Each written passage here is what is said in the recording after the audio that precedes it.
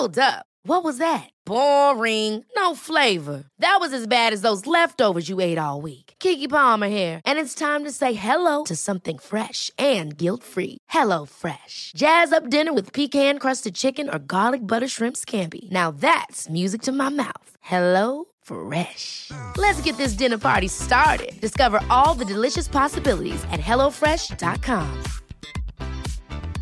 Hey, it's Ryan Reynolds, and I'm here with Keith, co-star of my upcoming film, If, only in theaters May 17th. Do you want to tell people the big news? All right, I'll do it. Sign up now and you'll get unlimited for $15 a month and 6 months of Paramount Plus Essential Plan on us. MintMobile.com/switch. Upfront payment of $45 equivalent to $15 per month. Unlimited over 40 gigabytes per month. Face lower speeds. Videos at 480p. Active Mint customers by 531.24 get 6 months of Paramount Plus Essential Plan. Auto renews after 6 months. Offer ends May 31st, 2024. Separate Paramount Plus registration required. Terms and conditions apply if rated PG. It's the Mitchin Podcast. Hey, and welcome to the Mitchin Podcast. The white tablecloths are out. The beautiful paper doilies have been set at each table seating. We've got some cutlery. You don't even know what half these forks and knives do, but the seat is there for you. Your prime seat at the Mitchin table. I may or may not be half pissed. My name is Levins. My co-host is Mitch Orr. You got it, Red. No, I was going to say, that's like I'm giving options, like Mitch or Mike. And every week on the Mitchin, we invite a veritable who's who of the Sydney food scene. Or after that? You're fired already. We invite a veritable who's who and Phil to the Mitchin table to discuss the Sydney food scene, everything that happened in the last week. It's a real fun ride, so strap on in. I know it's like a table, but just strap in, put your seatbelt on, and pick up your fork. It's time for an episode of the Mitchin. Mitch, who do we have today? That was horrible. That was beautiful. No, I'm going to say that was good. I think you had a really shit performance last week, and I think that you've really come out strong. I think you've been rehearsing. I reckon you started as shit as you finished last week. Anyway, this week we have Mike Eggett back. Everybody knows Mike. Hello. Everyone's sick of Mike, but he's still here for some reason. I just never leave. Mike may be the reason that some of us are hungover today. He Definitely. could well be. We also have head chef and co-owner of Sixpenny, Dan Puskas. Hello. And his daughter. We also have... What was that? Can we, Dan, do you want to say hello again? Pussy's very nervous, apparently. Yeah, Puskas, we'll give you a take 2 on that. You can give us another hello if you like. We're not editing it out, though. G'day, guys. Hey, it's me, Daniel Pussy. Thanks, Mike. Good job.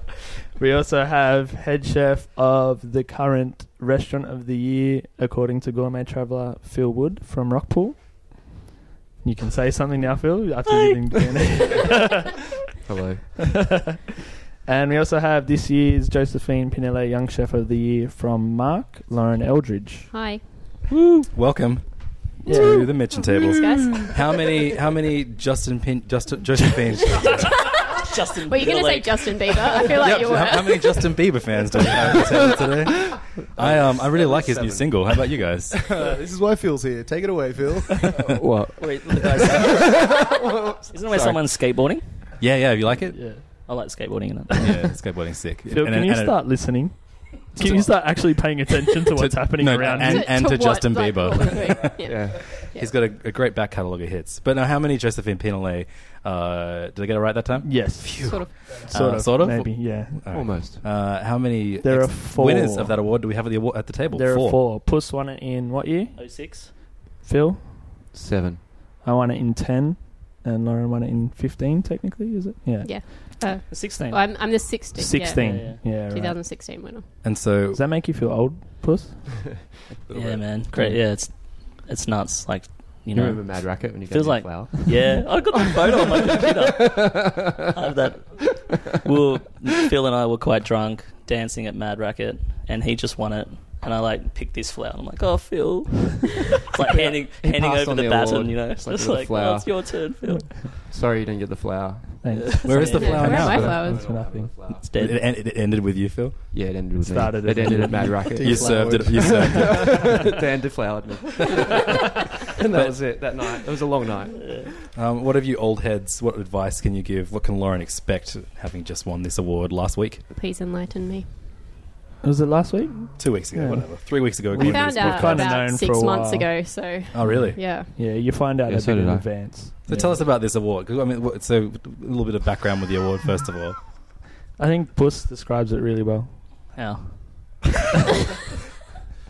This like, what's the point of the Josephine Pinelli Young? You're the Chef person that Award? I know that really loves it. You've really always. You been were- very you were a vocal big- about it. You are the face big of the reason. award. It's an award in memory of Josephine Pinelli. So Damien Pinelli had started the award back in, I think Mark Best was the second winner of it, and I think, You got a crystal decanter. yeah, he's always been upset about that. Yeah, a Getting crystal a decanter. decanter and a certificate was Suck apparently shit. the first award, and Damien told me that one guy one year just broke his decanter, so all he got was a piece of paper, Yeah. which... Cool. That was bestie. And then the first winner was got the original chef at Claude's, no? But, no, not the original chef at Claude's. It would have been like Damien and Josephine, but Tim Pak Poi. I think Yeah, he was the first. original winner. Yeah.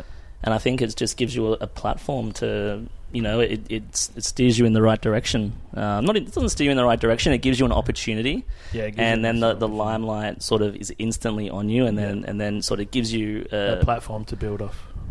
a chance above someone else, I guess, Yeah. in a good way. So I think. Yeah. Do you it's think really it also special. puts a certain sort of pressure and also a focus on you, which also helps you move forward, whereas other people may not have that scrutiny, so there's less... I think, because there's no like competition you have to sort of, no cooking competition that you have to win. There's definitely pressure, but I think the main thing was for me to just not upset Damien. He's a legend. Like he's like one of the OG. grandfathers of cooking in Sydney. You know, And because it's based, this is to everyone here, because it's based on, you know, like their opinion of you, as you say, it's not a cooking. Is it affirming to win It's it? kind of an odd idea. Yeah. No, Like, a little bit. does it make you feel like, okay, I'm doing the right thing, I'll keep going? Like, because these old guys that have been in the industry for so long have taken, like, kind of one look at you and gone, this guy's, you know, or girl's really got it fucking going on. Like, does it keep you on the right path? Is that... I think so. I feel you owe something to Sydney, or you feel like you want to give back Yeah. to what you've been given, the opportunity that you've had. I mean, I was super nervous. Like I'm actually really nervous sitting here, even though I was with a bunch of friends. But it was. And when I went into the award, the first thing Damien said to me was, "Oh, your written essay was shit. Why do you think? Why do you deserve? Ow. Not in. Why you deserve to win it?" So and you then, got shortlisted off a shit essay. yeah. Well, he's not. So I got shortlisted, and then I was like, oh. I didn't expect the first thing to come out of his mouth was that, so I reached for my glass of water, and then Neil's like, "Oh, you might want to grab that with two hands, Dan," because I was shaking so much. Yeah. And then, like, that instantly settled my nerves, and then we're just talking. And, Yeah. you know, and he's like, "Oh, you sold Yeah. it to me after that." When I went after that conversation. when I went for my interview, I was obviously nervous as well because you don't know the guys, you just know the reputations. Like, Yeah, it was exactly. Yanni and Damien I still and a don't couple know other who the fourth guys. judge was. I still don't know who they were. Neil Perry. He's a really good guy. I think you'd actually really like him, Phil. I think he's great. You reckon? Yeah, Okay. all the judging panel are people that knew Josephine in one way or another because the award is like a reflection of Josephine's qualities kind of thing. So Yeah, exactly. like I knew a lot about the award from you, Puss, because we'd sort of become friends just before I entered and you'd really encourage me and stuff. So I kind of knew what to expect, but it's still really nerve-wracking going into it. And I guess, Lauren, you kind of knew as well, seeing as Yeah. Mark's one. Mark was the one who pushed me to enter it, actually. I wasn't going to. I was like, oh, maybe I'll do it next year. And he just looked at me and was like, why? Where do they do the interview now? And I couldn't. So they used to do it at Penguin Books. And they did they it did at it- Penguin Books when I did it. No, it was in a separate room in a hotel across from Hyde Park. It was weird. Like you go in one door and you come out another one. Come out and you're allowed to see because you don't see the other. Yeah. Other people, yeah. But yeah, it's definitely like Mike, you were saying. Like I think it puts pressure on you now because of the history, because of the people that have won it. Like when you look back, when I won, Hongy had won it, Phil had won it, Puss had won it, Harry had won it. You know, like all these guys that had already gone on to do crazy good things and were shaping the industry and stuff had won it before you. So you don't want to let any of them down, and especially because like it's a bit of a family now. Like a lot of us are really good friends and stuff. So you don't want to let your friends down, and you don't want to let the industry down. You don't want to let Damien down. And Lauren, when you went for yours, like after Mark had sort of pushed you to go for it, did you go and seek out anyone younger that actually remembered the process, or did you just stick with kind of Bestie? Because he'd done it 24 years ago. It's a scary thought, sticking with Bestie. I know. Because if you do just put all your money on Bestie, well, it's pretty bad. it's paid off for me so far, so I guess I'll just keep putting my money on him. But, this podcast's not about being polite or and nice also, either. there's no way in the world Bet that on he knows Bestie. how to use a podcast, so you can say whatever you want. Yeah. that is not true. He will kill me if I insult him. Was he able to help you with your letter, like if it was on a computer, or did you have to put it on a typewriter and show him? Like, was he able to keep up to date? He did surprisingly well. I emailed it to him, and he could open it himself, so that was a good start. That's better. No, he did assist me. I mean, I probably wrote 4 or 5 drafts of the essay, and everyone he was like, "That's shit. Like, none of them are you. You're trying too hard," kind of thing. And then it got to probably 2 days before, and I was like, "Well, what have I got to lose?" So I think I cut out like half of it and sent it to him, and he was like, "Yep." Okay. Yeah, I'm pretty sure mine would be shit house if I read it now. That's a really fun thing to do in a future episode, I think. And do the three we of should you? all sit here and read our essays. Wouldn't that be entertaining? Really embarrassing. Do the 3 guys that won it like a few years ago now? Do you still remember what you A wrote? few years ago. Well, I'm not being polite. So Puss is 10 years now, nearly.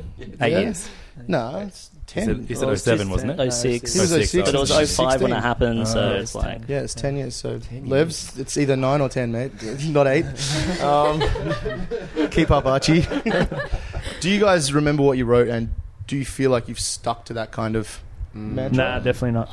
in a little way, yeah. Mm-hmm. Like my whole thing was about cooking at home for family, and then also cooking in a restaurant. Well, now you have a family, you cook at home, so... Yeah, but now the way I cook at work is sort of does replicate in a small way also what I'm doing at home, because I wouldn't be putting I put pasta on the menu now. You never would have done that. And I back never would have in the done day. that when I wrote the letter. I wrote the essay. Yeah, I think mine was relating to like pushing Italian food forward in Sydney and stuff, because I felt like it was a bit stagnant and all just traditional and stuff. So I guess in some ways I am kind of doing that, even though I'm not really cooking Italian food, but I'm cooking pasta. So Phil, what did you say? What did you plan to... Mine was about like homage to the industry. I think I was like sort of about trying to respect what's come before me and then try push that on a little bit further. But it was very French based in the idea of what I wanted to do, which is where I was at that time. I know all of you well, and I would say you've all stuck pretty close to that now. I don't know. The week after Mitch got his, didn't you go on MasterChef and cook a licorice risotto? That's like the opposite of what you are now. No, that's pushing licorice risotto Italian on food MasterChef. forward to a degree. Is that a highlight? Yeah. no, So, Lauren, what have you... that what goes in the embarrassing category. I'm glad we've brought Does that mean, Lauren, have you been approached by MasterChef yet? I never... Haven't. I'm waiting if anyone's listening. MasterChef wasn't even a thing when you won it. Oh, yeah. But have you noticed, like, I think I think in years past, like when Hongi won it and stuff, like the next 3 Sydney Morning Heralds, Hongi was in articles and stuff like that, and He's still in those articles. Yeah.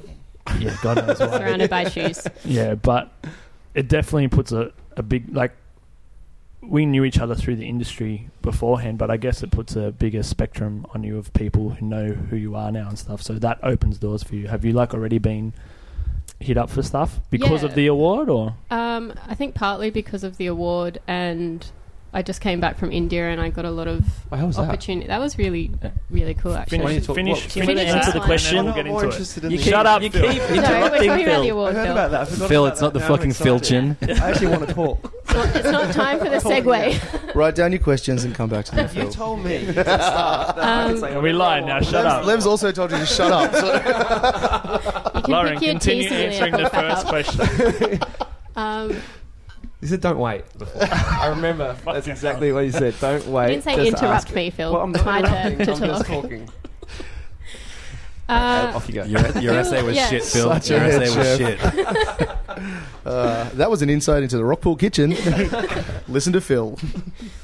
So, I mean, I've had a lot of people just sort of come out of the woodwork and be like, congratulations, and sort of contact me. I was on my high school notice board for about a week. That was pretty That's a exciting over in Pennant Hills. How did you know that? Do you go back I to your got high school? no. I did. past I and drove made past and just was in like case. waiting. No, She my pinned mum it went up past there. and my mum drove past and made my dad stop so she could take photos. And Did you did a shot in front of it?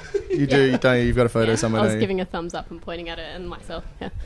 No, I mean I've just had a lot of interest. I suppose people have started noticing me or emailing me and asking for interviews and that sort of thing. So it's all very new. I suppose I've just seen Mark do it 100 times. Yeah. And I just go to him like he's my media. Is there anything advisor. you haven't done yet that you're waiting for? Give him a shout out now. That's scary as well. Mark is your media advisor. Yeah. I reckon Bessie's doing better at media than he's ever done. I Because think Bessie's one he of the doesn't most give a honest fuck people. I think anymore. he's fucking He's awesome. incredibly really honest. Well, he honest, just yeah. doesn't. It needs it. People need that in the world. He doesn't give a shit if you don't like him, really. Yeah. So who hasn't contacted you and who do you want? Come on, name them. Let's get Who you- hasn't contacted? Yeah, Oh, who I do you don't want to do an know. interview with? I don't know enough people to say they haven't contacted me yet. Oh, so the Mitchum was the last thing to tick off the box, and now you're. Yeah. No, I was waiting. This is I was the waiting highlight. for the invite. This Yeah. is the top. Pinnacle. That's the one. It's all downhill from here. So I mean, now to Phil's question. Right? India, how was India? That sounds amazing. thanks, Phil. Let's talk about that. It did. It sounded So amazing. you didn't get to What an go to the opportunity. awards No, Because you're in I was India. on because you're a in plane India. actually. So Mark gave your You asked me speech. if I wanted to Yep. ask a question. No, I didn't. I said back to Phil's question. I didn't say you could ask it. So Mark gave a speech for On you. my behalf. Are you kind of annoyed? Like it was a pretty amazing thing that you win Indy for. Is it kind of sad that you weren't at the awards? It was though? a little bit sad that I wasn't there, but then it was also like, oh, upside. If I'm not going to be there, at least he can be like, oh, she's doing charity work in India, which Yeah. sounded pretty cool. So Okay, now describe what you were actually doing in well, I India. was doing charity work in India. There's an organisation that's run over there that is trying to encourage young women into hospitality. That's their initiative for the year. So I was invited with another, I think it was 7 or 8 Michelin-starred chefs from around the world. And we sort of interacted with these young girls that have come from sort of terrible, So horrible how did backgrounds. the invitation come about? Mark, actually. Okay. So paying off yet again. He went, I think, a year or two ago to help the organisation. And Sounds pretty amazing. yeah, I does mean, the sound amazing. lineup of chefs was very intimidating. It was Name 'em up. Angela Hartnett, Lisa Allen, Frances Atkins, Anita Lowe. So I'm the everyman of this podcast. Yeah. I don't know. You're just listing They names to me. all own. So they all own restaurants that all have Michelin stars and have all been around forever, and sort of like the who's who of female chefs. All from around the world? Yeah, so England, America, Slovenia, Germany, and I just rocked up, and I was about 15 years younger than all of them. Like, hey. But I mean, it was amazing. We all cooked together and interacted with the girls, went on farm visits, and they took us around Old Delhi. And the big thing was we did all these charity dinners. So I cooked a dinner with Anita Lowe, who has a restaurant in America called Anisa, and 180 people in India with her. And it was 6 courses, and it's pretty Sick. full. It was pretty full on. Yeah. It was actually a lot of work, but there was a lot of support there, and I mean, it was great meeting everyone. So that sort of, it's now changed my idea of where I want to go with the award prize and what I want to do, because I met all these people from all around the world, and all of them said, come over and visit me, come and cook in my restaurant. And Awesome. massive opportunity.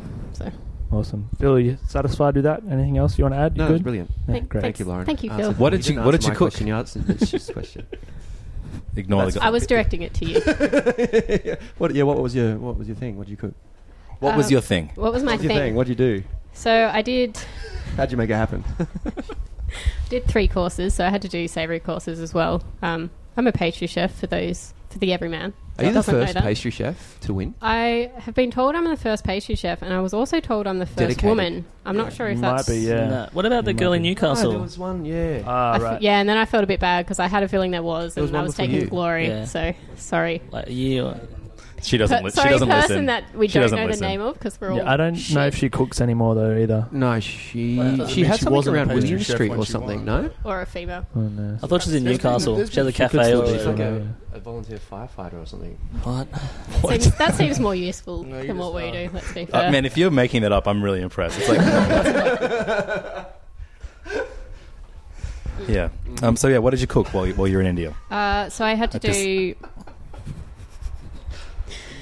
Yeah, right. This was your question. I just like you to like. Yeah. No, I'm listening. Yeah. I'm listening. And currently, he's making up his own answer in his head. Phil, what did Lauren cook? It was incredible. It was. Thank you, Phil. Squab. How do we even describe it? It was note by note cuisine. It was colours. It was Textures. It was blue, and there was some reds, and I can't really describe the textures because it's until you see it and taste it, you don't know it and feel it and feel it. It's a feeling vibe. in it. It was a vibe. There was a vibe in it. Anyway, what I cooked was I did 3 courses and some petit fours. So I did a eggplant dish because 30% of Indians are vegetarian, so every dish had to have a vegetarian option. So I did an entirely veggie, which was a steamed marinated eggplant with eggplant chips and eggplant sauce and yogurt. And then I did a licorice cake, a savoury licorice cake with a chicken parfait, and they have all the chutneys and pickles and stuff in India, so I got this really sour lime pickle that went with that, and the veggie option was a roast mushroom number with the licorice. And then the dessert was a whipped caramel ganache with chocolate mousse and a flaxseed cracker and some chocolate sugar twirls. Awesome. And then, some petit fours. They have the citrus fruit in India called sweet lime, which is, it's big. It looks like an orange, but green, completely green. Wow. So you just kind of think it's not ripe, and then it tastes like a cross between an orange and a lime. Sick. So a pâte de foie with that. It's pretty special because, I think she just won the award. Yeah. She skipped out on the awards night when it's yeah. all... That's be, your glory. And, and I think it's really special because she's just given that up to go over to India to help people, to help, women in India get into hospitality. Yeah, it definitely makes us all look like dickheads. I just got... You guys do that anyway, so I wouldn't worry too much. We don't need any help. Well, I'm going to try and bring the charity over here to Australia, so you guys, maybe we could make it a JP charity combination thing. There we go. There's an idea. On the travelling thing, you guys, when you win the JP, you get $1 million in a private jet, as I remember. Some people get $1 million. That was Mitch. Not me. And you get to go places. So you got Who 3... was the highest? Jimmy. 21,000. Jimmy who? This is the prize money they're talking about. Jimmy Parry from Sixpenny, Dan's business partner. So you got 3 winners here who use their money to travel and do things, and you got someone who's about to. So you guys, where did you go? What's the advice? What's the best way to use that money? Everyone's done different things. Hongi bought shoes and a couple of meals and I've never met him, but I feel like I'm allowed to rip into him. 40s of malt liquor. Yeah. That's it. I think that's all he did, wasn't it? That was all Hongi did. Yeah, he didn't really work. No work. He's still spending some of it on shoes. I went to America. Sorry, can I give you a Hongi update? He went to America and a had friend like of ours had dinner with Hongi last night and asked, when are you going to do the Mitchin? And he said, I'm not going to do the Mitchin. Those guys give me too much shit. He said that? Really? You're such a fucking suck, bro. I'm not doing it. I'm not doing it, bro. Fuck those guys, bro. Okay, come on, winners. Where do you go? What do you do? Come on, advice. Look, there's no advice. Obviously, you got to do what you want to do. Yeah. Everyone's different. I went to America. I went to New York for 8 weeks, and I was at WD-50, and then I went down to Chicago and spent some time at Alinea, because at the time I was really into all those new sort of wonderful, crazy techniques, and I learnt a lot. It was fantastic. I think on the second episode of the Mitchin, we talked on about it, where you went, which was pretty crazy because there was 2 restaurants I chose to go to 2 weeks before I flew out. There was that chef that got in trouble for copying dishes at both restaurants, at WD-50 and Alinea. They got put up on a website called eGullet, and they were side by side, exact plating, exact dishes, exact replicas. Just got copied like about 6 or 7 dishes, and then I chose to go to those same 2 restaurants. So it was pretty funny. Like, as soon as I went there, you could have just gone to Melbourne. Yeah. But in saying Robin that, Wickens, but with brown hair. In saying that, he actually has a lot of talent. He can cook. Robin Wickens can cook, and he just made. I'm sure he just made a stupid mistake. Yeah. And Wiley was like, when I said, because the first thing I said to him, "Hi, I'm Daniel. I'm from Sydney, not Melbourne," and the chef, that everyone was talking about. Anyway, I just said, and he just said to me, "You know what? The guy can obviously cook. He doesn't need to rip my dishes off to prove himself." Yeah. And it was a really silly thing to do. I don't understand it. Yeah, but I don't think it was really out there. It was like pre-blogger. It was pre-Instagram, pre social media. So it was easier to do, I guess. Nobody knew the That Fat doesn't Jew really story mean- back then. Yeah, exactly. The what? That's a If you didn't only It's a social eat media joke. and pay attention to the food world, you get it, bro. And You probably still wouldn't get it. you'd be like, Phil, great what did you I don't know what reference. you're talking about. If that What makes did, you do sense. with your, what did you do with your prize? I tried to go to Europe, but I don't speak any of those languages.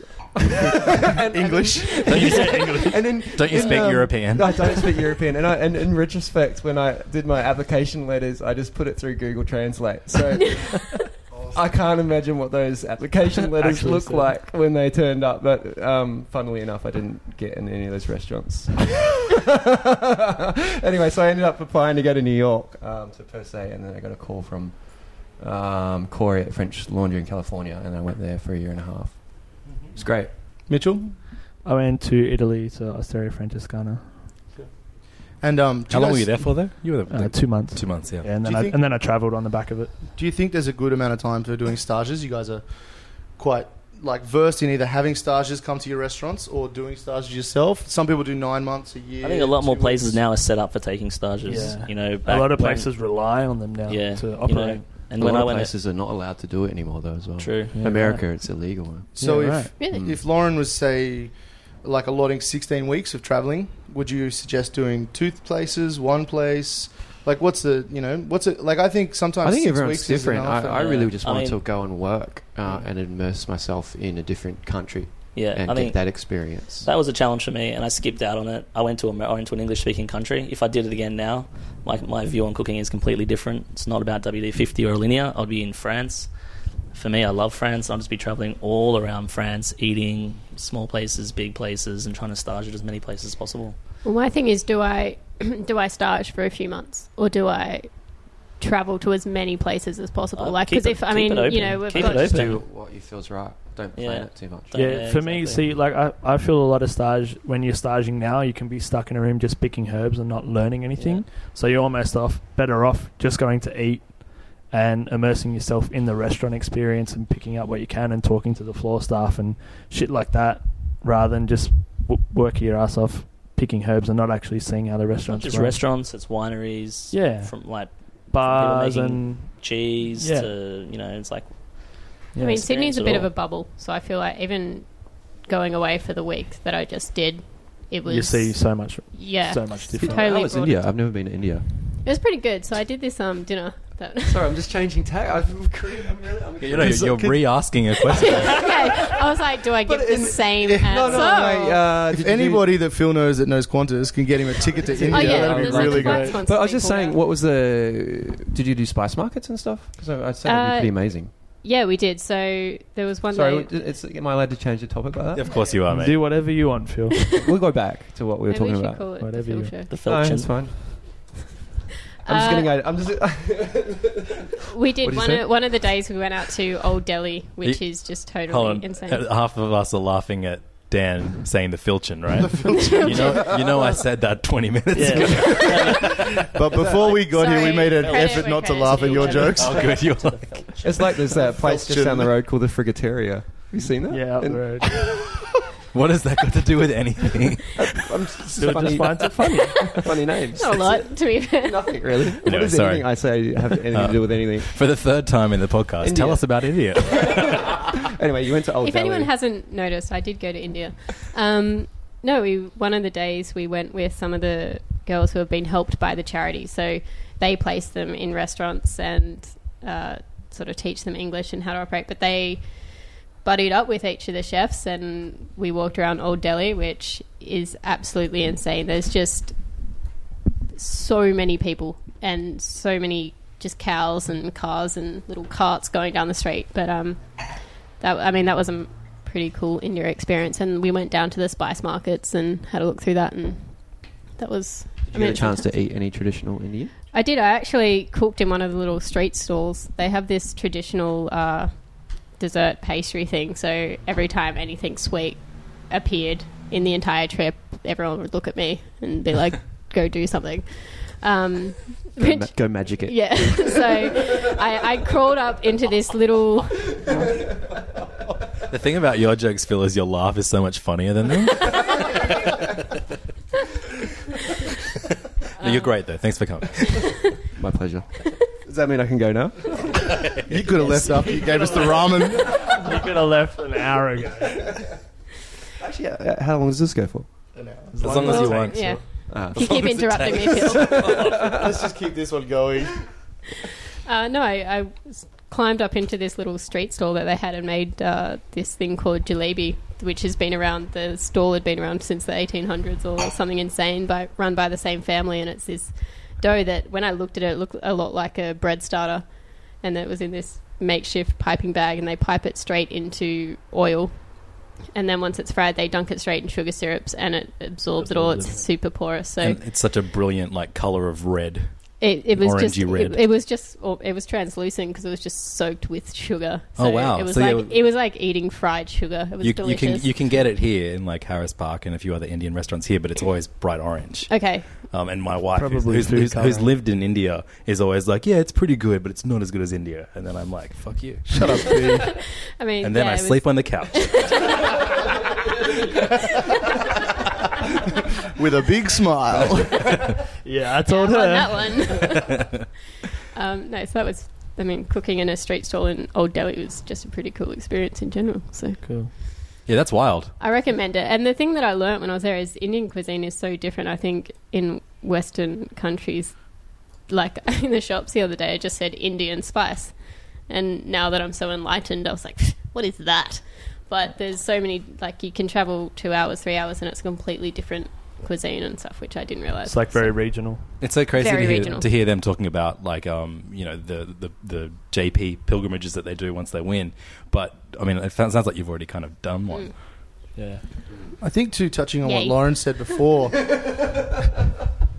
that Sydney's a bubble. Overachieving.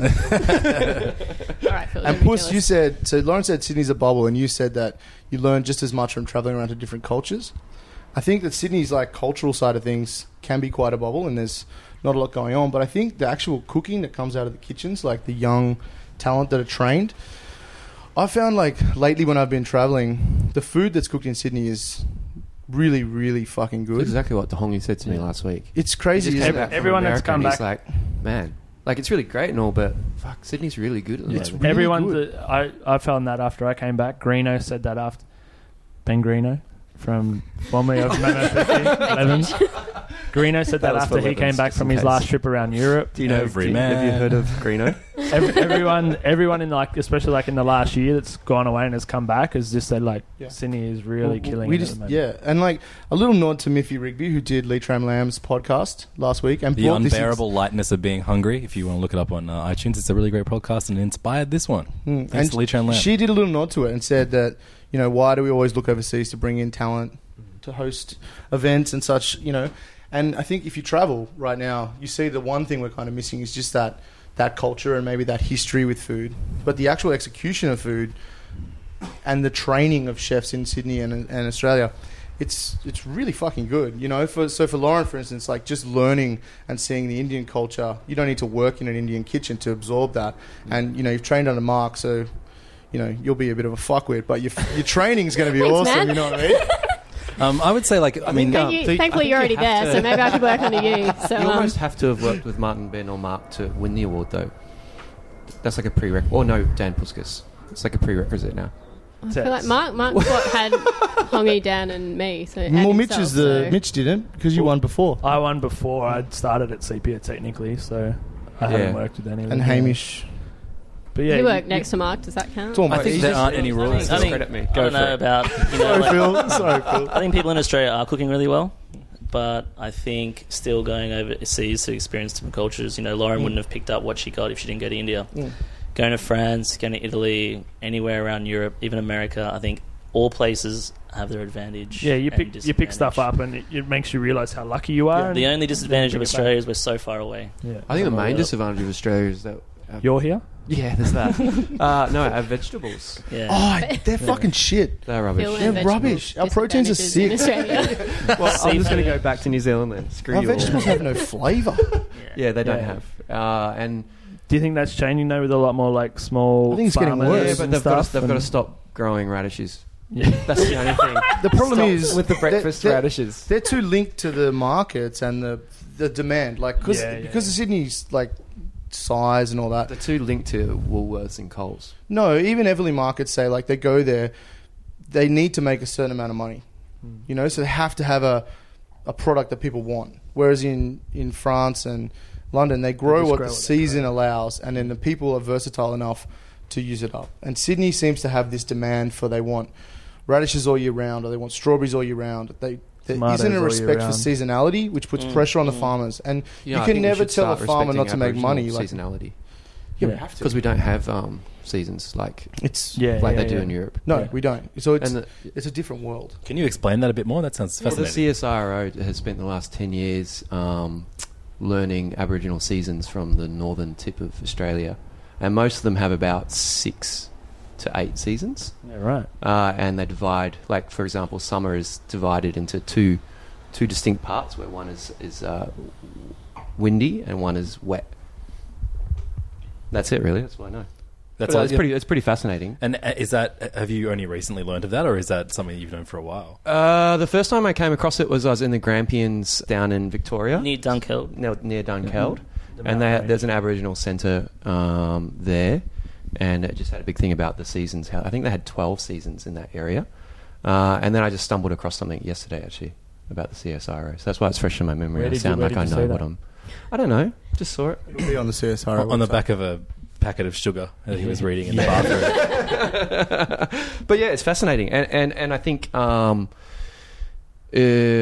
need to try escape from that idea of seasonality in Australia and relating it back to Europe, because it's never going to work. Yeah. And we try to relate everything back to Europe. Yeah, and it absolutely goes back to what you said earlier, which is the biggest thing about Australia is we're so far away, which means we have our own... There are rules to everything that we do here, and we shouldn't abide by someone else's. I feel like we don't really have... 4 seasons of the year. It's always completely different. Yeah. And it changes every year how long things last. Yeah, I don't think there's an issue with growing radishes. I think if you grow a radish, you want to grow a tasty radish. You want one that to be like super peppery and delicious. Didn't you have like radishes on your menu? I saw you put a photo up a few weeks ago, and I had radishes on your dish. Yeah, probably did. So then why are you saying you don't grow radishes? I just think... He just doesn't want anybody else to have radishes on their menu. And it's such a trend to go to the markets. I bought them all. You'll go to the markets and try to buy some produce, and someone will be like, oh, is it organic? Where... It's like, does it just taste delicious? Like, just taste it, You go to Europe, you have all these like old, grandmas and grandpas that's been growing like this, like through their families, through 3 generations, and all they're growing is tomatoes, and they taste fucking amazing. Yeah. And you come here and you can't have it. You don't get any tomatoes that taste delicious. I think we've got to stop growing tomatoes then. Yeah, but maybe if we're following more of these, What vegetables should we eat, guys? No, I think it's all appropriated. People will be using tomatoes all the way through the year when we shouldn't be. And the amazing thing that I found in Paris is that all the small little restaurants that I was going to, it was time for Globe artichokes, and every restaurant had a whole just blanched artichoke, like 10 William Street are doing now. So good. And it was amazing. Like, every restaurant I went to, we all ate the artichoke, but they all did it in a different way. And you're like, oh, yeah, that's shit, or that was delicious, or he did this really well. And it was great to see that. It's like, people not complaining about that every single restaurant had artichokes. It was like, some people were doing it well, some people weren't. They tasted delicious, and it was... You don't see that here. It's not so much that Europe abides by the seasons, but they seem to have a real respect for the timing. So it might be 2 weeks that the artichokes are in, and they don't fight it. They just go for it. And they don't care that the guy next door is doing an artichoke. They respect the timing of the veg, and that's how they run their restaurants. And that's why the small places are the best, because like the stand up. We went to a wine bar in Paris, Le Cave Michel, and it was it was phenomenal because it was standing room only with one sommelier and one chef, and he had no menu, and he would literally just cook whatever he had in front of him. And throughout the entire night, we sat there and drunk all night, really, really pissed. One dish was amazing, but the same dish would come up throughout the night, but varied every time, just based on what was left in his larder. So that was to me respecting the timing, because he just bought the veg that morning, or the fish, or whatever he had, and just throughout the night he would just wing it. So it wasn't even like a daily menu; it was an hourly menu. It was an inspirational thing, and it was like fucking delicious. It was better than most of the Michelin places we ate at. It was sick. We don't have that here. Yeah, I get criticised at Sixpenny because we have chamomile in 2 things throughout the menu. When I just went to Arpege a few months ago, and had tomato. I had like a huge tasting menu. I had tomatoes probably about 7 times through the 12 courses. They were all prepared differently, and I thought it was delicious. I had nothing to complain about. You know, I went to Manresa once, but and they did 13 of 14 savoury courses which had tomatoes, and it was pretty fucked. Like, that was shit. Mitch, didn't you ages ago go to a night that only had avocados? Yeah, but that was like a promotional night for avocados. That was. I just remember you telling me this horror story. I think that was Matt. That was Matt Lindsay's dinner. No, it was ages ago when Morgie did it at Flinders Inn. Oh, that's right. But that's like a paid-for thing by Australian Avocados. Right, sure. They get a chef and, you know. What did you do? You were like Mr. Persimmon. Yeah. Dan, sorry, I'm speaking to Dan. Yeah, he went on Kerry Ann Kennelly. Persimmon. I went on Kerry Ann Kennelly when I was like 16. Yeah, it was going to be like Yeah, going to be like a Bill Cosby story. What did you do? Or is Hey, I'm Ryan Reynolds. At Mint Mobile, we like to do the opposite of what Big Wireless does. They charge you a lot, we charge you a little. So naturally, when they announced they'd be raising their prices due to inflation, we decided to deflate our prices due to not hating you. That's right. We're cutting the price of Mint Unlimited from $30 a month to just $15 a month. Give it a try at mintmobile.com/switch. $45 up front for 3 months plus taxes and fees. Promo rate for new customers for limited time. Unlimited more than 40 gigabytes per month. Slows full terms at mintmobile.com.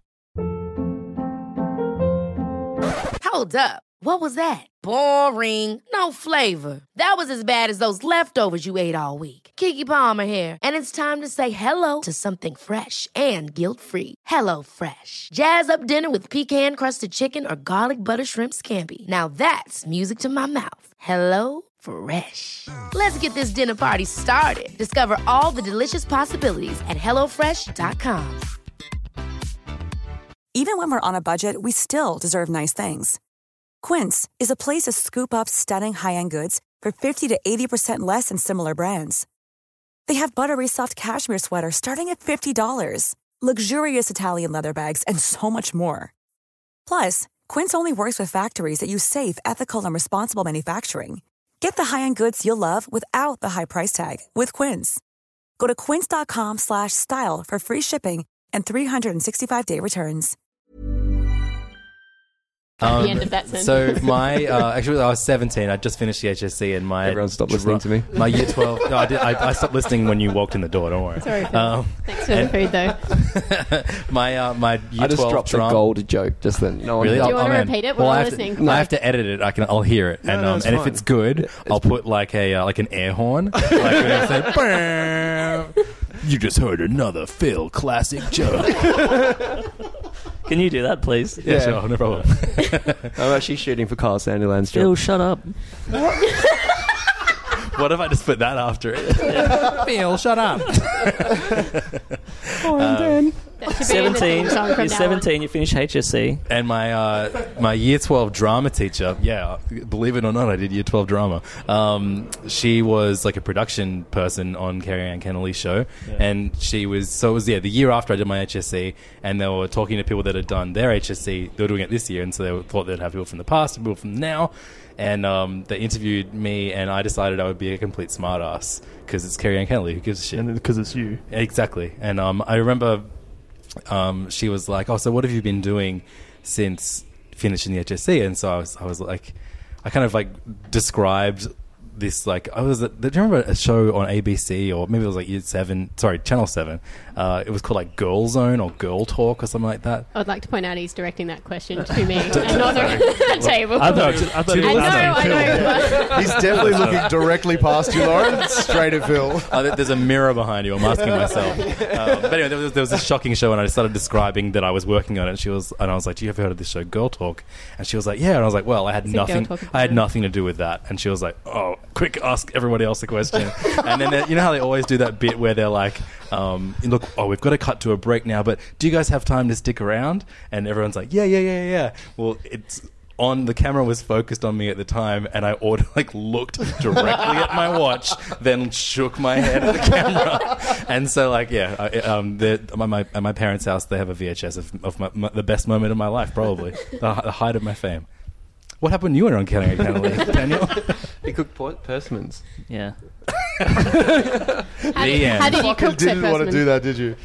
What did you do with the I Persimmon? think I had to You did fill 2 in for dishes. someone who wasn't able to. Did I do 2 dishes? You were meant to. I don't What do you think mean you got filled through in them. with... She Some- talked the How whole come time. other people She are kinda- It literally was about Steady. 3 minutes. Yeah. I can't remember. She I kind of cooked cougared something. you a little bit too. I cooked something with Yeah, she felt you persimmons. up a She bit, had didn't no she? idea who I was. No, Like, she had, just wanted like, to get in your but pants. not that Not that she needed to know. Like, she should have known. she should have. No, I got He knows I am. she had no like. She didn't care. Not that I knew she wouldn't know who I was, but she didn't care who I was. So it was just like some dude here cooking something. Blah, blah, Oh, blah. she gets like 13 guests an episode, man. She doesn't care who Yeah. anybody is. Yeah. I got really distracted because her legs look like it wasn't. No, they weren't wearing stockings. It looks like she'd just glad wrapped them.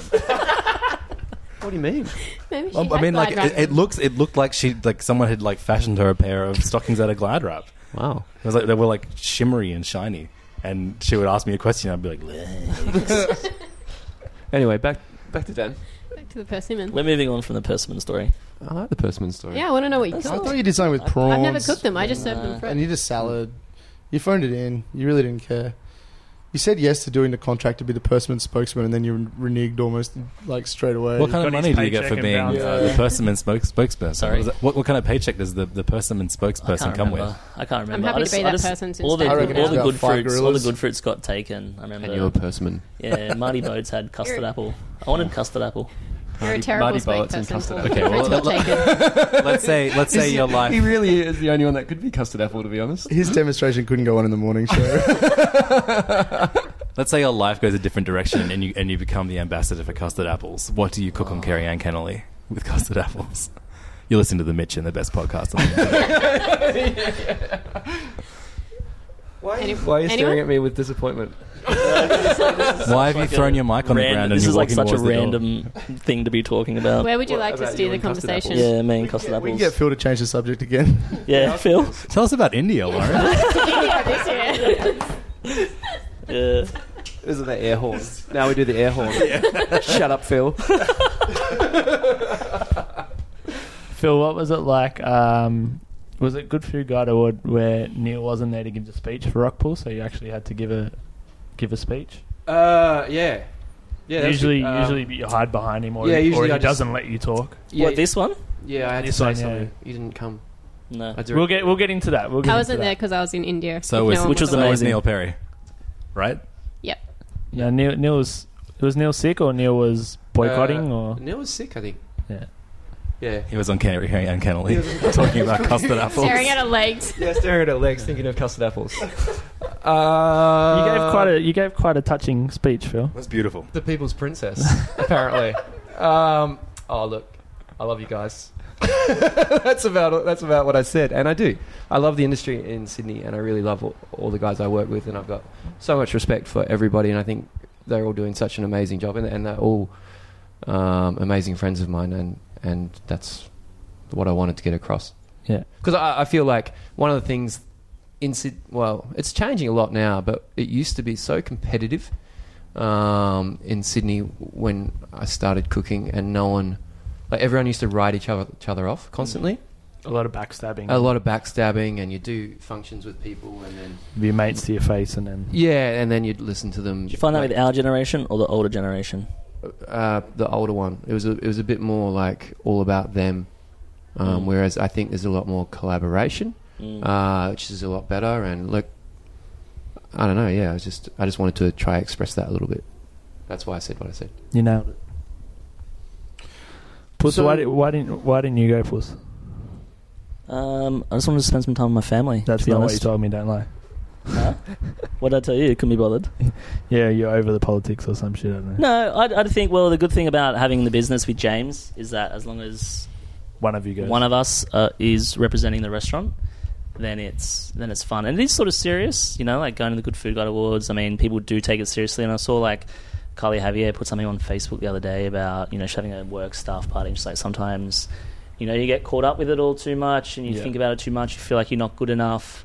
And then you realise, then you put everything in perspective, and you work with a great bunch of people, and life's amazing, And for me, that's like that was awesome what she said, Like I love, like Phil said, I love the guys that I work with. I love my friends in the industry. I do love the hospitality industry in Sydney, But at times as well, it can just be I don't know, like it just not mean as much to me as my friends and family. So I didn't like James was going.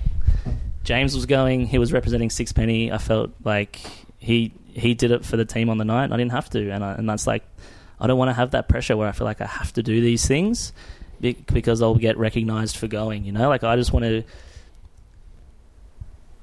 Oh man, it's like such a difficult question. Like I could go on for hours about this, and it all comes back to what I want to cook now and how I want to portray myself. Yeah. And I don't always want to show the most technical food with what I'm doing. I would like to show something really simple and just delicious, something that like everyone can do. You know, I just want to cook food that makes me happy, and in a way, it's sort of selfish, but also it's.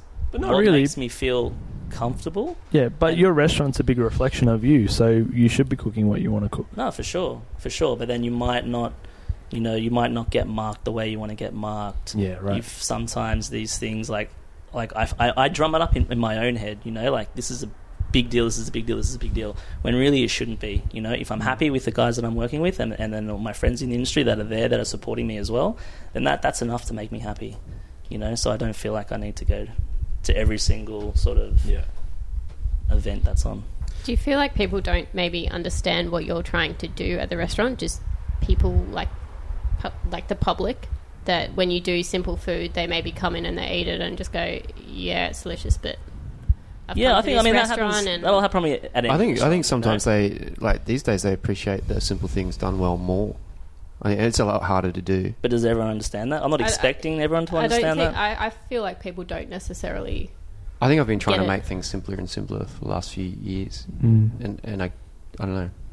And that's what gets like touching on vegetables in France. You know, like you can slice a tomato and you can just serve it and it tastes delicious. When here, it's really hard to do that. Yeah, well, you start cooking for what the general public are going to understand, though. You're never going to be happy. You can't. You can only cook for what you want to cook. You know, you can't get your message across to 100% of the diners. The bells and whistles thing, you know, it's camera fodder, you know, but it doesn't necessarily make you happy. You can put 6 donuts on top of a fucking milkshake and put a fucking churros. Put a chicken on top of it. What is that milkshake thing going on? Have you had You're all fucking cunts, whoever's doing that. What does he know about this? Levins, you put donuts on fucking anything.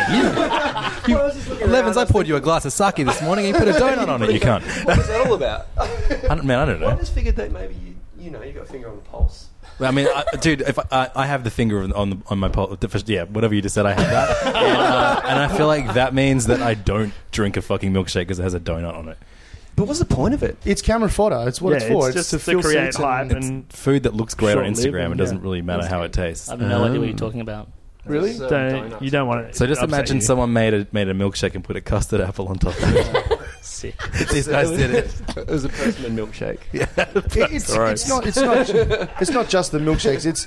It's those dishes and those over plated kind of appealing to the mass audiences with over the top kind of things. It's all camera fodder food. It may get you fuckload of attention and it might get you a lot of seats, like bums on seats, but as you said, give me a nice tomato that a chef's used his skill and his knowledge and his fucking taste buds to decide that it's fucking ready to serve. He doesn't need to do anything to it. That's great. Right. I still fucking respect someone that can make a fucking good bouillabaisse and take the layers and the levels and build up a flavour and all that. That's two different things. But yeah. But I mean, like maybe 6 before we opened Duke Puss, like you gave me even back then like the advice of keep things simple, have 3 to 4 flavours on a plate and that's it. You know what I mean? Like have a main flavour and then complement it or contrast it or whatever, but don't add 1,000 things on the plate. And that was 6 years ago before you even had Sixpenny. So that's always been your thought process anyway. Maybe you're just recognising it. He told me to do a menu that I wanted to do the mise en place for. Yeah, that was your advice that I take away. You write a menu where you're happy to do the mise en place every day. Yeah. He's a very wise player. He looks like 12, but he's very wise. That's why have you never told me that? I love that. You just don't listen, Phil. He's told you 3 times today.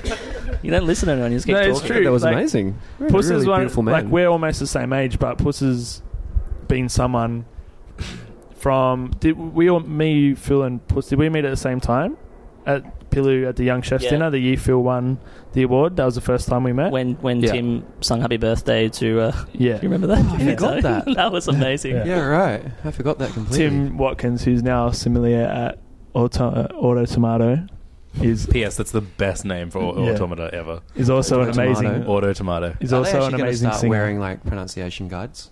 I think they might. No, we actually... The only reason that the Mitchin exists Automata. is to explain how it's pronounced every week. Automata.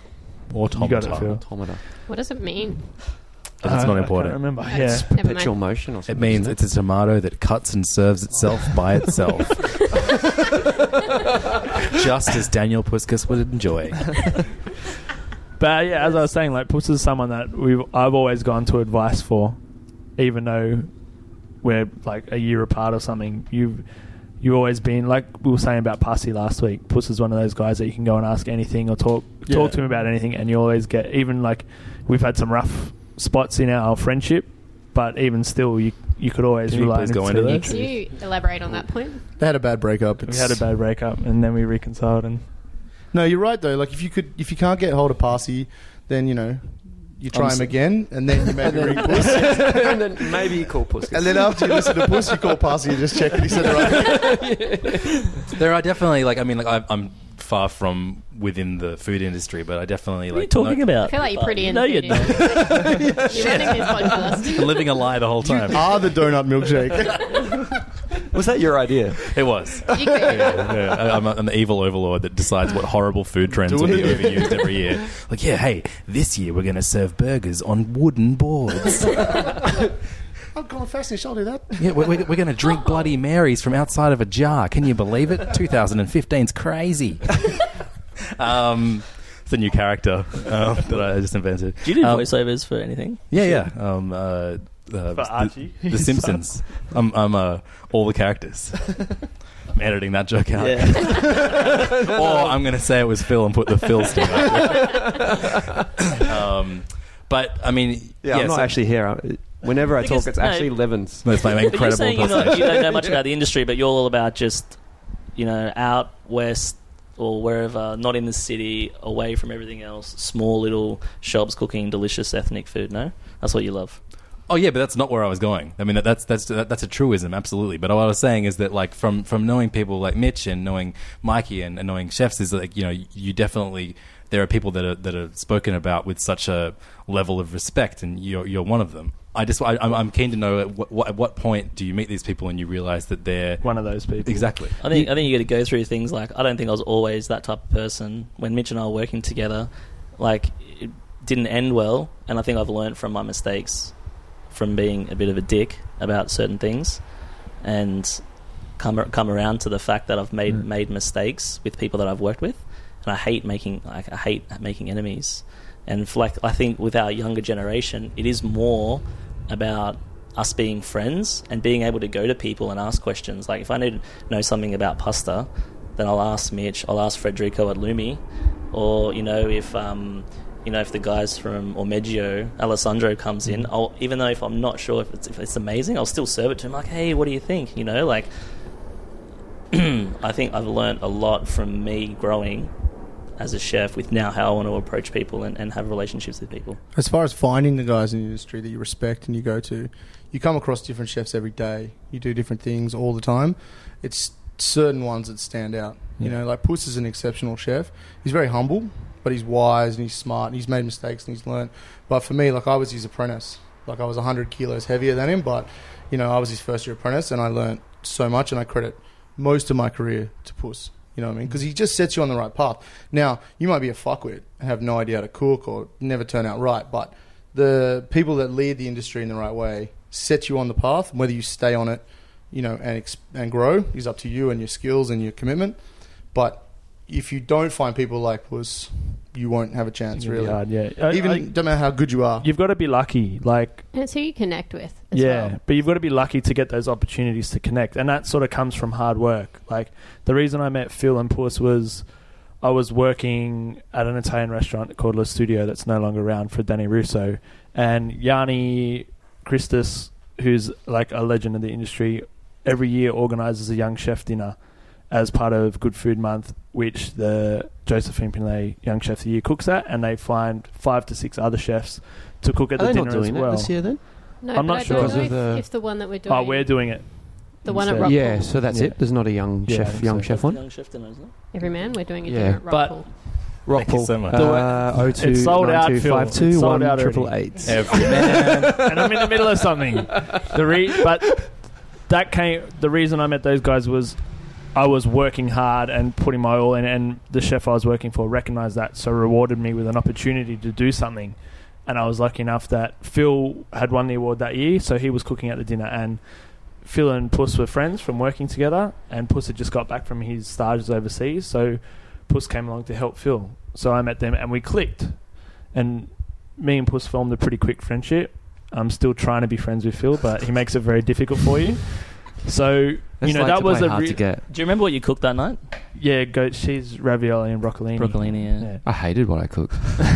Oyster blade or something. Yeah, oyster blade, like egg and polenta. polenta. Yeah, it was a challenge for me because they made me do Italian. Italian. Because it was a Pili, so Pili wanted it to be Italian. Yeah. So it was a massive challenge. But I had, leading up to that, I had one of the most amazing eating experiences of my life, which is pretty cool. Where at? So I was at Tetsuya at the time. Yeah.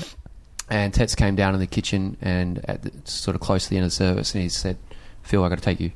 And I was like, "Okay." So we went over to Passport. Passport. What? No, you didn't go overseas. No. He came and I got in his car and he drove me over to Bon Ricordo, and the service had finished, and fucking Armando and Tets, and they cooked me dinner at 12 o'clock in the morning, at 12 o'clock at night, and we just sat down. I listened to those two talk about like the industry, and it was pretty incredible. Whatever you think about those guys, it's fine, but I mean, I had a pretty amazing pasta. I had a pretty amazing experience. I mean, I don't know how many. It was the first year out of my apprenticeship. How many times you get to sit down with legend like Tetsuya and a legend like Armando and just listen to them talk about what it's like to be cooking in the industry. It's pretty phenomenal. I was dicking around with the idea of becoming a chef and had done about 4 months as an apprentice working in a place that didn't really take off the way they'd planned in the city, and had a friend who'd got me a job. I won't say where the restaurant was because it'll make Puss look bad, and then went for a one-day trial. Where was it? No, I'm not going to say. At Oslo. Why not? And watching their... Where was it? No, I'm not saying. And we were... It was in India. They Puss was cooking with his good friend Merrick at the time. Yep. And watching those two run oscillate, just the two of them, about 15 minutes into my trial there, I knew I wanted to work for them because there was just something different about them, and Puss was funny. And then the real clincher for why I took the job was at the end I told him where I was thinking of working, and I remember his expression and his look on his face, and then he said, "No, just come and work here." And I kind of thought, this guy knows what he's doing, so I committed to him, and I stand by that decision. I'm not going to say where it was, but it was funny. Your response was perfect. Where was it? No. On that though, I mean, we've all said how great Dan is, which now I feel like I should hang out with you more and learn lots from you. He's changed now. He's a dad now. He has no time for other chefs, just his children. Yeah, he's done. Do you all think that having a mentor is really important? Because for me, having Mark has made a massive difference. And I mean, I've been there for 3 years. I think a lot of people... I was agreeing. I was saying it's amazing. You have to have Mark's a mentor of dance. Yeah, best is I only worked with him for a year. Would you guys say that Mark is the best mentor?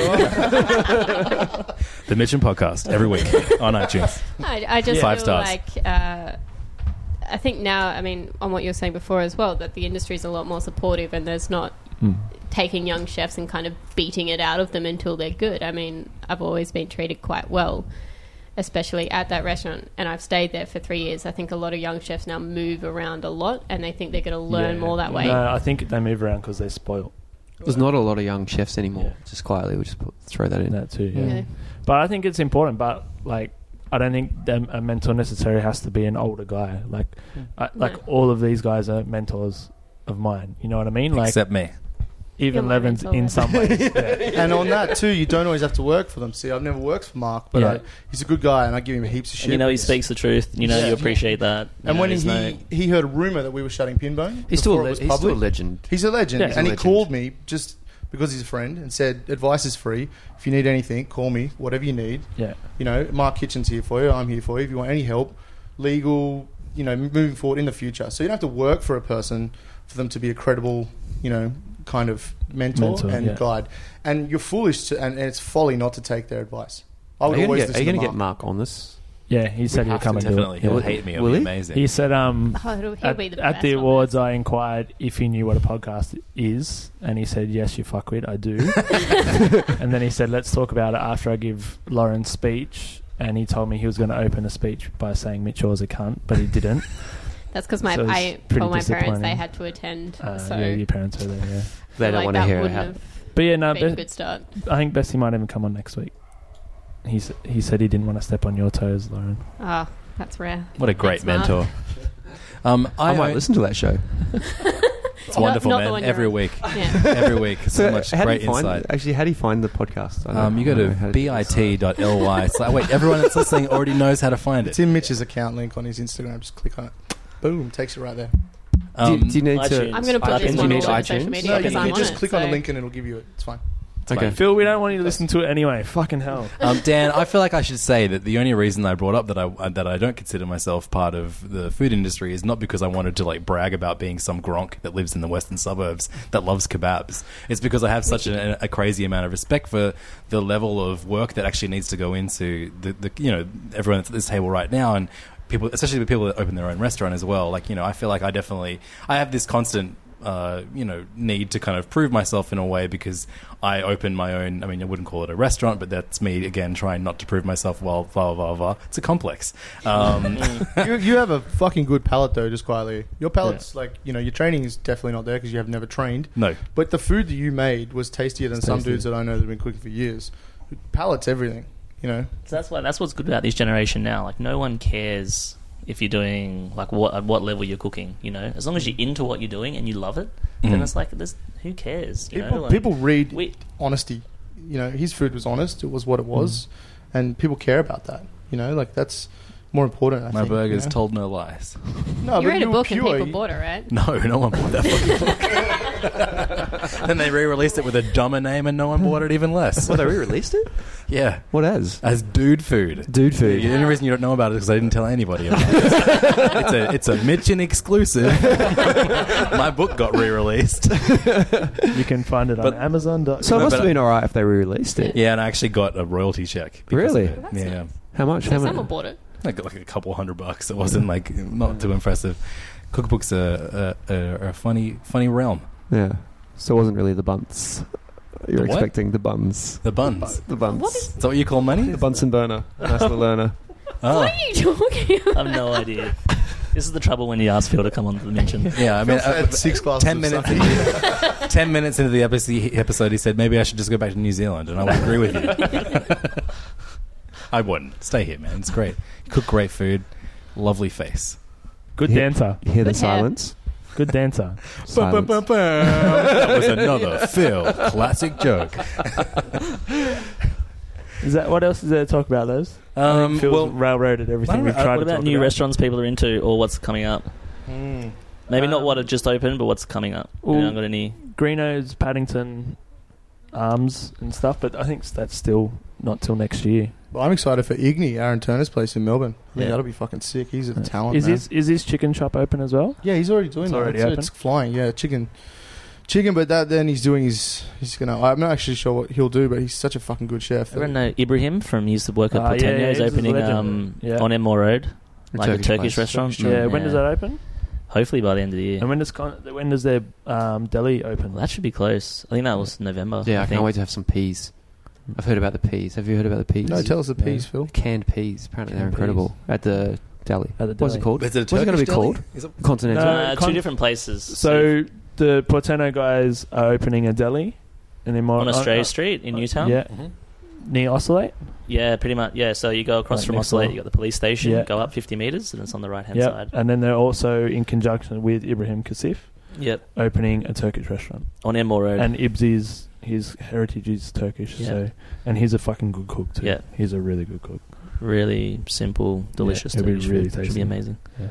I wonder if because Turkish and a lot of Middle Eastern food is very, to the level that we get to enjoy it, it's very untouched as far as the recipes are. There's the majority of restaurants that you would eat at that are Turkish in Australia are cooking the same stuff that they were cooking hundreds of years ago. Well, and there's an untouchability of a lot of their recipes. I think Ibs feels like it's been dumbed down a bit.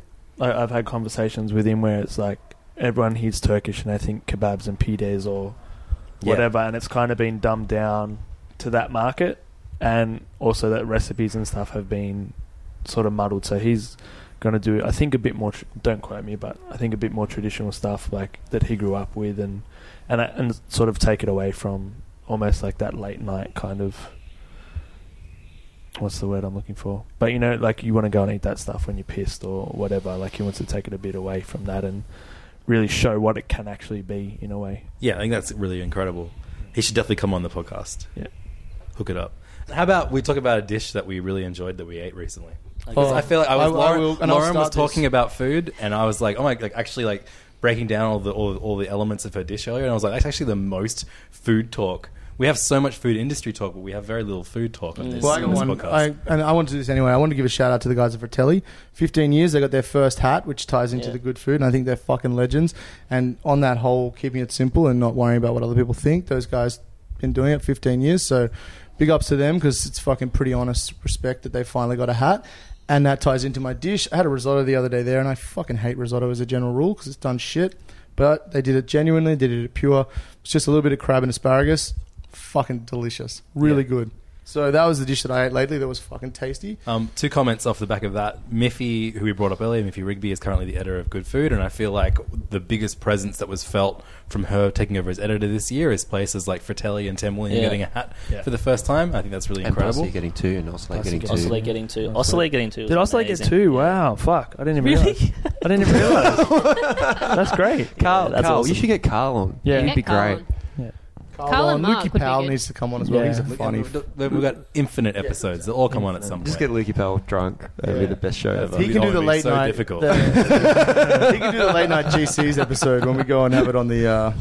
I think food that I've been eating lately, or one dish I had was those 2 things I want to say at one of my Lumi. favourite things was sorry, just to interrupt, he did it. but when we went to El Sorry, because what I'm saying We get it, Phil. Lauren went to India. No, that's why I jumped in. I wanted something. No, I wanted to say it. So I had a dish at Lumi. He did like an andouille ravioli with like this candied orange just sauce quietly, and like fennel seed. And when we went to LP's, supporting him. We sat at the bar as just two the 2 of us, and we just had all the cold, not actually just cold, but we had all the smaller dishes, not like the large, big, heavier short ribs and all that. The big the one shit. with the pickle fennel. Yeah, I had that 2 days ago. It's fucking. It's amazing. Delicious. So LPs sit at the bar and just order all the smaller dishes. That was fun. Sitting at the bar is the best part of any restaurant. Yeah, but if the bar's full, just sit in the restaurant. All right, don't just. I feel like it's always going to be the other way around, though. Open a restaurant which is just bars. It's like 15. What's your food, Phil? What'd you eat? Well, not what Buska said. Yeah. Oh, can you just skip me and I think about it a bit more? Yeah, of course. Yeah, I mean, you were so keen to interrupt him. Yeah, but because now I just say the same thing. I knew what he was going to say. We'll all get our chance. Lauren, what do you got? As soon as Phil something does in India, something yeah, recently? I did. I mean, it was pretty tasty, but it was just interesting. They do this dessert that's it's a whipped milk, and they can only do it a certain time of the year because it depends on the milk. And then they told us that it depends on the dew in the air. So pretty much you had a bunch of chefs sitting around a table eating milk foam, and we all couldn't quite comprehend how they could whip the milk and keep the foam. And they put it in these big tubs, and they whip it with a rope, like real old school. Like a skipping rope? Tie it to a pole at one end, put it in a big tub, all this milk, and then they stand at the other and they just whip this rope and it frosts the milk. And then I know, it's ridiculous. What kind of... And then... Like a coiled rope or like a smooth rope? Just a rope, Phil. Just a rope. Just a rope. Fucking hell. Like, I don't know. Way to choose the thing that's not really... I've read a... Not a piece of string, like I read a recipe. Yeah, I read a What's the recipe rope made out of? Is it similar to like old school cheese production where it was... I read a recipe for to be fair, they're in India, so I'm going to go out. with whatever rope they can find, like what they tie their cows up with. And they... Was it No, they just was the rope flavored. I'm sure the so rope they had some flavour flavour. the rope and then with vanilla. They whip it and it foams and then they start scooping the foam out from underneath and Right. it holds. So pretty much you had myself and all these Michelin chefs just staring at these Indian guides being like, you're all like liars because milk foam won't hold unless you put something in it. And then they brought it out and they can only do it a certain time of the year. So that was probably the most interesting thing that I've eaten in a while because, I mean, if you froth milk it... You froth over it. Yeah. I've was frothing. I've got a book much. with a recipe for whipped milk. Let me, A Lev's legit. Parsi cookery. But how do they hold it? Like, they didn't put any... It was just Glucose milk. and- It's something you do, and you have to do it and leave it overnight in the fridge, and then the next day. But I can't remember what it was you do to it. Cool story, man. You could see my face. You would see how helpful that was. Yeah, no worries. Thank you. Did you think of something that you liked that you The ate? book is recently? called Fire and Spice Parsi Cookery. Okay, good. That's what. Levs, what have you eaten? What do you got? Thanks. Come on. Well, I mean, it's funny that you were pushing for me to talk because the thing I ate that I really enjoyed recently was something you cooked. So this sounds like a setup. I haven't cooked. Yesterday. What are you talking about? Yesterday. Yeah, Yesterday. Douchebag. Sorry. Hey, you haven't cooked today. Yesterday, Mikey and Gemma from Pinbone took over 10 William Street. So it was one of my favourite restaurants, taking over one of my favourite restaurants. And you did an all-Chinese menu.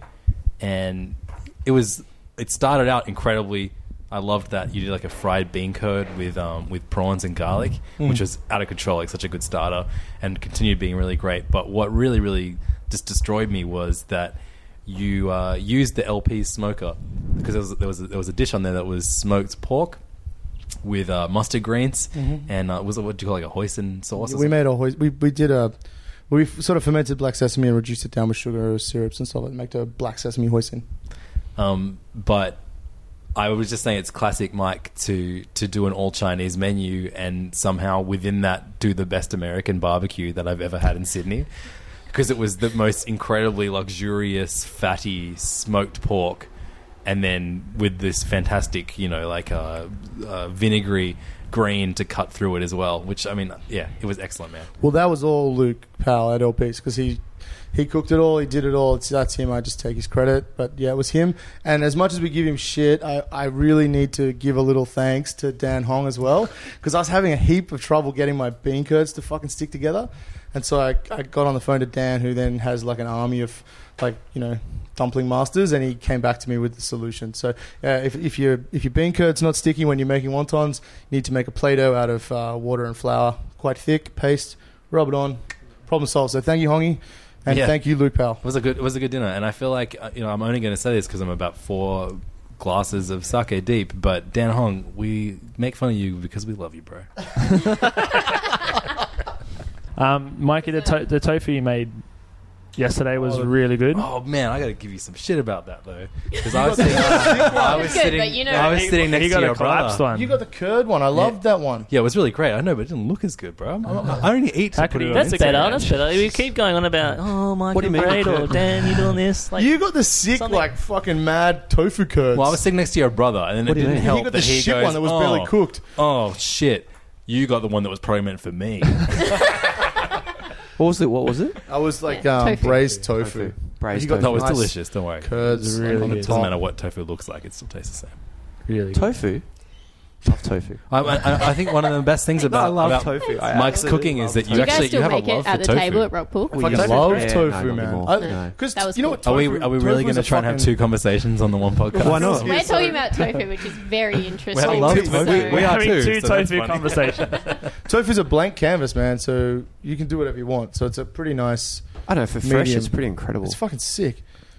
Plus, you know me, we do all veg, vegan shit and dairy free. So if you don't use tofu, then you're in the shit. Like our menus, they're always, we fell in love with tofu and soy milk. My favourite dish at Pinbone was the egg custard with pickled peanuts. Oh yeah. I was on board with that. I loved that. Well, that was our failed attempt at making our own tofu on a commercial stage where we were trying to do like 40 portions a night, and we couldn't actually keep up with production or make it. I think the reason you failed is because you used eggs. No, that was our fallback. That was the thing. We couldn't get the tofu to work. Like, not good enough. Like, there's a lot of failings in my training, and Jem is fucking much better than me, but even every now and then we fall down on some things. So we still wanted the same texture, and so we came up with a soft custard that was based on just egg and water and peanuts.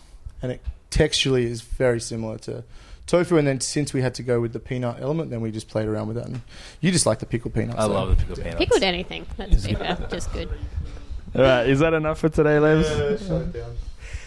Thanks so much for listening to The Mitchum. We have been great, as always, and we'll be back next week. You can find us on Facebook, facebook.com/The Mitchum. How about the rest of you guys? Where can I find you on the internet? Starting with you, Lauren. I think my Instagram is dark web. Lauren. Lauren.Eldridge on Instagram. Happy Madison. Phil, where can we find you? Not that anyone wants to, but... I don't know. What are you on asking Instagram. You fuckhead. Phil Wood, I think. Phil AC Wood. Phil AC Yeah, Wood. that's the one. Phil Wood, Why does listen. everyone know your tag but you? I don't know. Pussy. Fake humility, I guess. D Pickles P. D Pickles P. I'm going to give you a card later. And that's it. Red card. And we all know where Levs and Mitch and me are. Hey, can I do a shout out because I didn't do enough of my other one? Yeah, of course. We're going This down to is- Melbourne this where our whole- little maids are. We're going to cook in Melbourne actually on the 20th. This whole episode's been shout-outs. Nah, it's not enough. I'm doing dinner in Melbourne on the 20th. What for? For fun. Of October. Yeah, 20th of October. We're down at the old Leho Fook site. So there'll be details on the Pinbone Instagram, so keep an eye out for it if you live in Melbourne, because we love you guys. You can find Mitch, Instagram.com/Instakrill, and I'm Levdog, LEVDAWG on Instagram, Twitter, and Facebook. Mitch, you want to say something? No. There we go. We're in. Get out of my house. Thanks again for listening to another award-winning episode of Everybody. The Fiction? Is it the Fiction now? The Filchin. The Filchin. The Filchin. The Frigatoria. The Frigatoria. See you later. The Filchin's Frigatoria. That was the Mitchin. You've been listening to Serial. It's the Mitchin Podcast with Krill Dog and Andy. I went on Carrie Ann Kennelly when I was like 16. Is this going to be like a Bill Cosby story? You just heard another Phil classic joke. I just dropped a gold joke just then. No one heard it. No. No, it's fine. Yeah, it's pretty.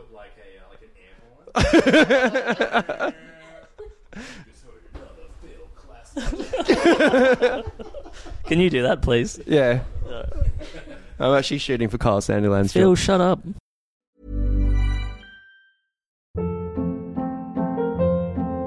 Hold up. What was that? Boring. No flavor. That was as bad as those leftovers you ate all week. Keke Palmer here, and it's time to say hello to something fresh and guilt-free. Hello Fresh. Jazz up dinner with pecan-crusted chicken or garlic butter shrimp scampi. Now that's music to my mouth. Hello Fresh. Let's get this dinner party started. Discover all the delicious possibilities at hellofresh.com.